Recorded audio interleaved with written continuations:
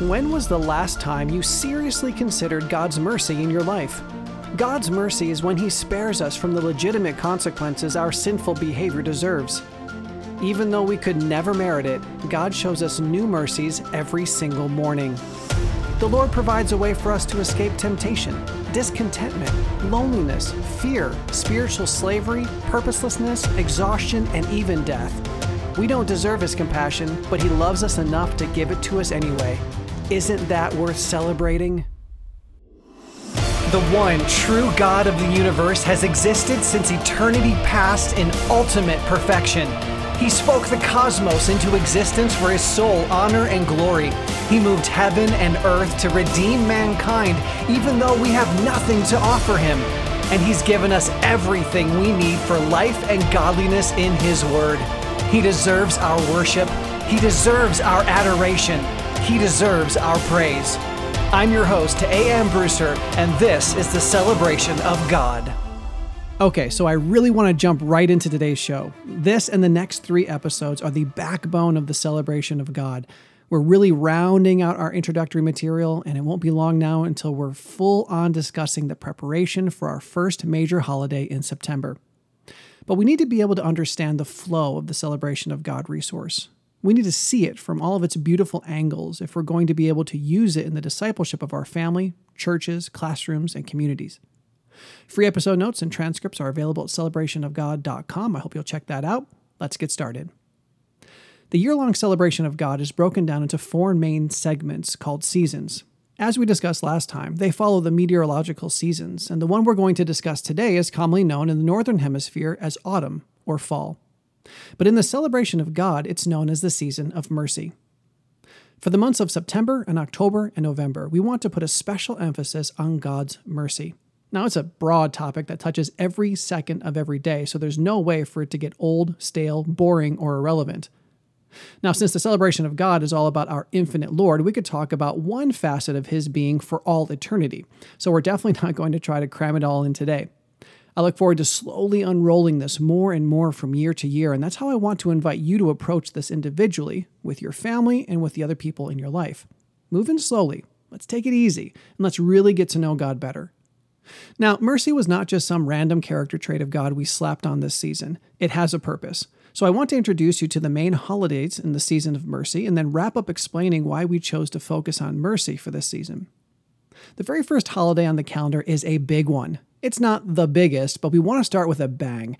And after we unveil it here for the very first time ever, I'll also explain why the official beginning of the Celebration of God starts in September as opposed to January or some other month. According to the Jewish accounting of time, based off the calculations given to us in the book of Genesis, the earth is almost 6,000 years old. Now, I'm not going to try to get into all of the theories concerning the age of the earth. I am a young earth creationist because I interpret the scriptures with a normative hermeneutic. You can check out episode 3 to learn more about what that means. According to Answers in Genesis, the fantastic organization that has brought to us the Creation Museum and the Ark Encounter, quote, the age of the earth can be estimated by taking the first 5 days of creation, from Earth's creation to Adam, then following the genealogies from Adam to Abraham in Genesis 5 and 11, then adding in the time from Abraham to today. Adam was created on day 6, so there are 5 days before him. If we add up the dates from Adam to Abraham, we get about 2,000 years, using the Masoretic Hebrew text of Genesis 5 and 11. Whether Christian or secular, most scholars would agree that Abraham lived about 2000 BC, approximately 4,000 years ago, unquote. It's also very interesting to note that believers and unbelievers alike have been dating the Earth's age to about roughly the same calculation for quite some time now. For example, the AIG article continues and says, quote, cultures throughout the world have kept track of history as well. From a biblical perspective, we would expect the dates given for creation of the earth to align more closely to the biblical date than billions of years. This is expected since everyone was descended from Noah and scattered from the Tower of Babel. Another expectation is that there should be some discrepancies about the age of the earth among people as they scattered throughout the world, taking their uninspired records or oral history to different parts of the globe. Historian Bill Cooper's research in After the Flood provides intriguing dates from several ancient cultures. The first is that of the Anglo-Saxons, whose history has 5,200 years from creation to Christ, according to the Laud and Parker Chronicles. Cooper's research also indicated that Nennius's record of the ancient British history has 5,228 years from creation to Christ. The Irish chronology has a date of about 4000 BC for creation. Even the Mayans had a date for the flood of 3113 BC. This meticulous work of many historians should not be ignored. Their dates of only thousands of years are good support for the biblical date of about 6,000 years, but not for billions of years, unquote. Now, I started with the Jews' reckoning of time because if any people group would have had the personal investment and wherewithal and national memory to determine the age of the earth, it would be the Jews. It was Moses whom God inspired to write the first 5 books of the Bible, of which Genesis provides all of the calculations necessary to determine the time from creation until now. But not only do Orthodox Jews believe they know how many years, they also believe they know the day the earth was created. That's right. Of course, the calculation and celebration of that day is very similar to the calculation used to schedule Easter. It's based off a solar-lunar calendar, so it changes from year to year. Are you familiar with the Jewish celebration of Rosh Hashanah? According to one resource, quote, Rosh Hashanah is the birthday of the universe, the day God created Adam and Eve, and it's celebrated as the head of the Jewish year, unquote. Now, few people can conjecture how the Jews who established Rosh Hashanah came to believe that the world was created during the months of, as we know them, September and October. But since the Bible doesn't say specifically, and since there really is no biblical, historical, or logical reason to schedule it during another month, and because it fits so well here at the beginning of our celebration in the season of mercy, we're officially inaugurating a new Christian holiday called Creation Week. Now, of course, I understand the first question is why, and I can give you much more information later, but for now, we have to realize that the Jewish holidays are unique events to commemorate what God did for the Jewish people. The New Testament celebration of the Lord's Supper, baptism, and observing the resurrection every Sunday is specifically for all of God's people, and the same is true for Christmas and Easter and Thanksgiving and so on. I don't personally celebrate Passover regularly because the Passover is a beautiful picture of what Christ was going to do. That was a unique blessing God visited upon the Jews. Since I can celebrate Easter, Passover isn't as important. Now, if I were a Messianic Jew, I would feel very differently and would love celebrating Passover every year as we commemorate what God did for our people. But whereas the Passover was for the Jews and the Feast of Purim was for the Jews, the creation was for all of us. God not only set the world in motion and gave us life in Adam, he founded so many other important realities during those first days of existence. Celebrating creation is celebrating everything about God, and I look forward to helping you see how you can disciple new believers, your children, your friends, your local church, any born-again believer, by genuinely celebrating the creation of the world. Now, I chose to celebrate Creation Week on the first full week of September so that the days wouldn't change every year. Let's start on Sunday and move right through to Saturday. The Jews observe specifically the creation of man, but we want to revel in it all. Again, this is not the time to really unpack the joys of Creation Week and explain how you can use it to grow in your knowledge and love of God, but I'm really looking forward to this awesome holiday. But I do want to put your mind at ease that a full week of celebration does not need to freak you out. Don't worry, we'll discuss many ways to enjoy and appreciate adoring God's amazing work of creation without wearing anybody out. And for those of you who are thinking, we spend only one day celebrating the incarnation and one day celebrating the resurrection, why are we dedicating 7 days to the creation? Let me put your mind at ease as well. It will all make sense, don't worry. And remember, there of course is freedom. You don't have to observe Creation Week, though I have a hard time imagining why you wouldn't, or you could just celebrate Creation Day, but we'll talk more about that later. So our first holiday is Creation Week. One of the things many people forget about that first week of time is that God also created work during that week. Work is a good thing. God works, and Adam and Eve worked even before sin ever entered the scene. And we're going to spend eternity 100% loving our work as we serve God. So it makes sense for our first minor holiday of the year, which on most years will fall during Creation Week itself, to be Labor Day. Now again, I don't have time today to explain why I would suggest that Labor Day would be an appropriate time to celebrate God. Historically, Labor Day has nothing to do with God. I get it, and I completely understand. But my friends, that's the point. The world is full of people trying to live their lives without God. Even Christians have this horrible habit of trying to segment their lives into the secular and the sacred. But my friends, that ought not to be. If we're going to take off work and play some softball on Labor Day anyway, then the Lord expects us to do those things to His honor and glory. That means that we're already supposed to be celebrating Him. It just so happens that we were busy celebrating God when Labor Day came around. Why not take a little bit of time to thank the Lord for the gift of work, especially as the younger people in your life are getting ready to return to school? They likely need to be reminded of what God desires from them in their schoolwork, and they'll benefit greatly from that reminder.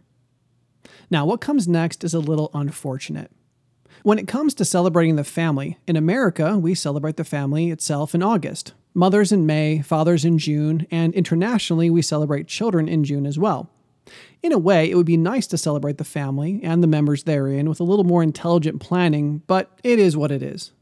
The nice thing is that our celebration of God's gift of our grandparents does make sense during the season of mercy. They are our oldest relatives, and they represent the people in our lives who have experienced the most mercy from God simply due to the amount of time they've lived on the earth.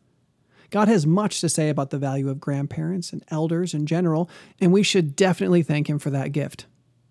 Now, there's only one technically Jewish holiday included in the celebration of God. We don't observe it as the Jews do, but the significance of this observation is not unique to the Jewish people. Yom Kippur is often called the Day of Atonement. It's the holiest day of the Jewish year, and there is so much spiritual significance in their celebration of it. And I believe Christians are free to enjoy and appreciate all of that significance. But for the celebration of God, the Day of Atonement has one main significance, and it's not something designated to be celebrated. In Jewish tradition, the Day of Atonement is the one day of the year the high priest could enter the Holy of Holies and atone for the sins of the people. Within the celebration of God, we take this day to observe the solemnity of the season of mercy, and that solemnity is called the fall. Yes, it's not just coincidence that we observe the fall of mankind during the season known as fall. It all works together quite well. We celebrate creation during the beginning of September, and similarly to Adam and Eve, just a little while later, we are observing the effects of sin entering the world. Of course, the Day of Atonement heralds joy as the high priest illustrates what Jesus accomplished for us on the cross, and that's the beautiful anticipation part of the Day of Atonement. Like Adam and Eve and their descendants had to wait a long time before the promised Messiah would be born, live, die, and rise again, so we too must be honest about sin, our sin, each other's sin, and then wait for the opportunity to celebrate the incarnation and the resurrection. So that's Creation Week, Labor Day, Grandparents' Day, the Day of Atonement, 2 major holidays and 2 minor holidays. And there are 3 left, 1 major and 2 minor. The third minor holiday of the season of mercy may be patently rejected by many of you, and that's okay. But similarly to our discussion concerning Labor Day, I look forward to sharing with you how our family redeems Halloween. Again, you don't have to like Halloween. You don't have to observe it or even like that I do. There's freedom in Christ as to how we respond to that day. However, all born-again believers are already expected by God to celebrate Him on that day. We don't get a pass to worship ourselves and not glorify Him just because people are dressing up and collecting candy. Some of you will choose to worship God by avoiding all things Halloween, and some of you will choose to worship Him by redeeming the observance of Halloween. But so as not to leave some of you in suspense for too long, allow me to give you just one example of how my family redeems it. Halloween definitely has an emphasis on death, and I believe death is not something believers should avoid discussing. We grow in our maturity and relationship with God as we understand death, what it is, why it's here, and what it took to save us from eternal death. We use Halloween in our family to remind us not only of the sin we observed on the Day of Atonement, but also be reminded of the consequences of that sin. I encourage my children, when they see skeletons and gravestones and ghosts, to reflect on the truth we've studied from the Bible. I help them remember the massive and eternal consequence of sin, and that, I believe, is extremely valuable. The final minor holiday of the season of mercy is specific to America, but I look forward to studying this event from the perspective of other cultures. On November 11th, many Americans celebrate Veterans Day. It's not only a wonderful day to show honor to those who risked their lives for our freedom, but it's also a beautiful opportunity to remind those we're discipling of the spiritual war in which we all participate every second of every day. And lastly, the final major holiday of the season of mercy is Thanksgiving. And I won't go into that right now. I think we all see the significance of that day already. That's Creation Week, Labor Day, Grandparents' Day, the Day of Atonement, Halloween, Veterans Day, and Thanksgiving. Each of those beautifully remind us of the great mercy we've been shown. Every day we're alive, God doesn't give us the death our sins deserve. Instead, He gave us life and everything we need to survive on this beautiful earth. We also celebrate the mercy He provides that allows us to escape exhaustion. God protects us from purposelessness with the gift of work. He allows us to escape the emptiness of loneliness by giving us families. That doesn't mean your family loves you the way they should, but our families are a mercy. We don't deserve life. We don't deserve for others to care for us as children. Our sin requires that the only thing we deserve is separation from God for all eternity. Our families, even the quote-unquote bad ones, are a merciful gift from God. God also mercifully provides a way to escape the consequences of our sin through Christ. He provides a way to escape fear, so poignantly illustrated in Halloween. He mercifully protects us from slavery, and we can be thankful for those who fought and died to do so. And he shows his mercy by giving us a way to escape one of the roots of all sin, discontentment. Isn't God good? Isn't he wonderful? Don't these realizations make you want to praise and revere him? They definitely do that for me, and I pray that they do the same for you. That's the purpose of the celebration of God. It helps us keep our minds focused on what matters when we could so easily go into September all annoyed that we have to go back to school and unhappy about the family God gave us and discontent with work and waiting to sacrifice the weekends to our own desires. Each day can bring our mind back to the marvelous mercy of our Lord. Lamentations 3:22-23 proclaims, "The Lord's loving kindness indeed never ceases, for his compassions never fail. They are new every morning. Great is your faithfulness." May the anticipation of the upcoming season of mercy excite you to know God better and share that knowledge with the people God has put into your life. And one great way that you can do that is to share this episode on your favorite social media outlets and join us next time as we outline the season of grace. If you want to know God better, celebrate him more, and help the ones you love to do the same, subscribe to this podcast and visit celebrationofgod.com to learn more about this dynamic discipleship resource. And remember, the Celebration of God is a listener-supported ministry.